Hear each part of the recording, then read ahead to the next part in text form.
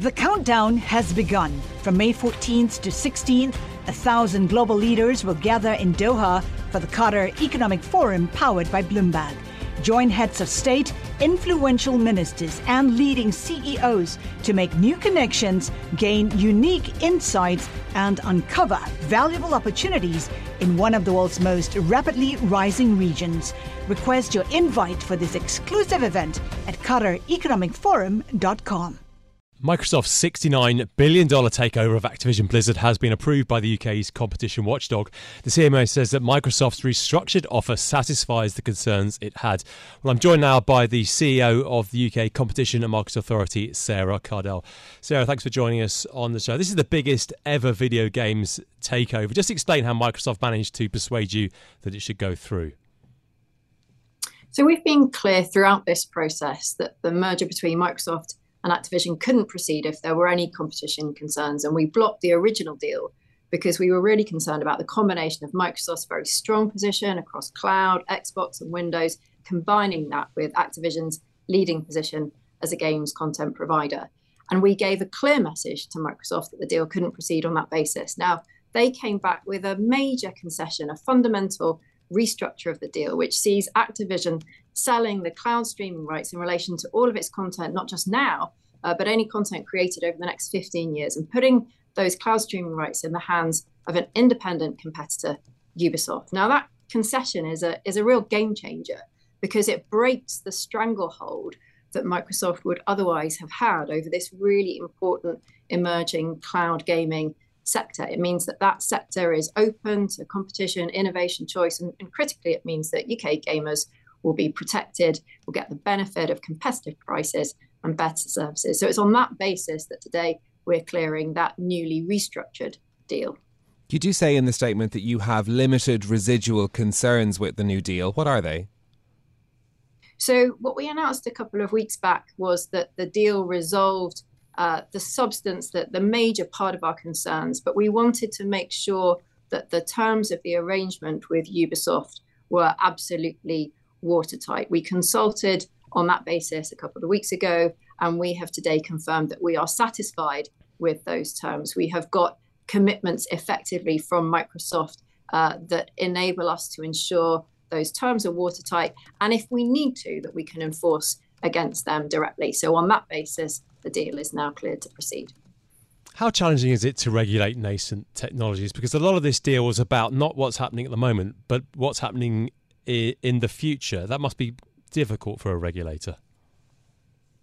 Well, I think it's important rather than difficult, I would say. So it's absolutely critical that we make sure where we see these nascent markets, that competition is protected and that these markets can develop in ways that are open, that innovation can come in through a whole host of different players in this market. And that was our real concern here, because we could see that with the original deal, Microsoft would have this stranglehold over the market and would really be able to skew the way that the market was developing. So, for example, would be able to retain that content and make sure, for example, that it wasn't available for cloud-based subscription services going forward. So that was our concern with the original deal. And as I say, it forced Microsoft to make a major concession to ensure that that market remains open, that Ubisoft now, as an independent player, has that content which it can provide to a whole host of different cloud gaming providers, and that will keep that market open. So it's important to have that forward-looking focus always in these digital markets. I noticed that you did say in the statement that you take your decisions free from political influence and won't be swayed by corporate lobbying. Microsoft's Brad Smith was extremely critical when you first blocked this deal back in April, essentially saying that it cast the UK as a bad place to do business. Why did you feel that it was necessary to make it clear that you were making this decision free of lobbying? So we have taken our decisions in this case, as we always do, free from any influence of lobbying and based simply and objectively on the evidence before us. But there has been a lot of discussion of those comments, and I think it's really important to be clear that any kind of lobbying activity, any kind of commentary like that is not going to influence the decisions that we take. Our decisions will be grounded in the evidence, and where we see competition concerns, we will stand firm unless those concerns can be resolved. That sends an important message, I think, not just in this case, but in future cases more generally. How do you walk the tightrope between holding big tech firms accountable while also ensuring that Britons consider the tech-friendly market? So I think key to making sure that Britain is a tech-friendly market is to have good, open and competitive markets, which enables competition to flourish both for big established players, but also for many of the smaller and growing players, many of whom, of course, are UK businesses or other businesses seeking to invest in the UK. So we will stand firm in ensuring that those markets are competitive, but we will also engage constructively in discussions where companies seek to resolve our concerns. And that is what eventually happened with Microsoft. I should say that Microsoft tactics in delaying those discussions were not effective, and it would have been far better for Microsoft to come forward earlier in the process. And that, I think, is critical as we go forward with further engagement across these tech markets. Do you expect your decision to give rise to other regulators to perhaps rethink their position on this? Have you been involved in any international coordination in other parts of the world?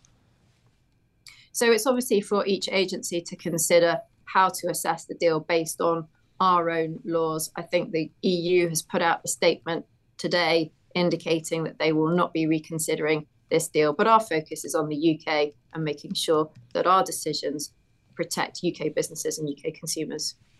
Is the UK still big enough to regulate tech giants? Could you really block this massive deal?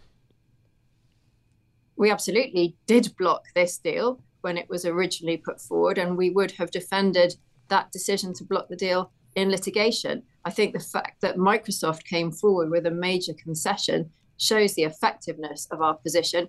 And we are, in reality, the only agency globally that has been able to deliver this market outcome, which really protects competition in this cloud gaming market going forward.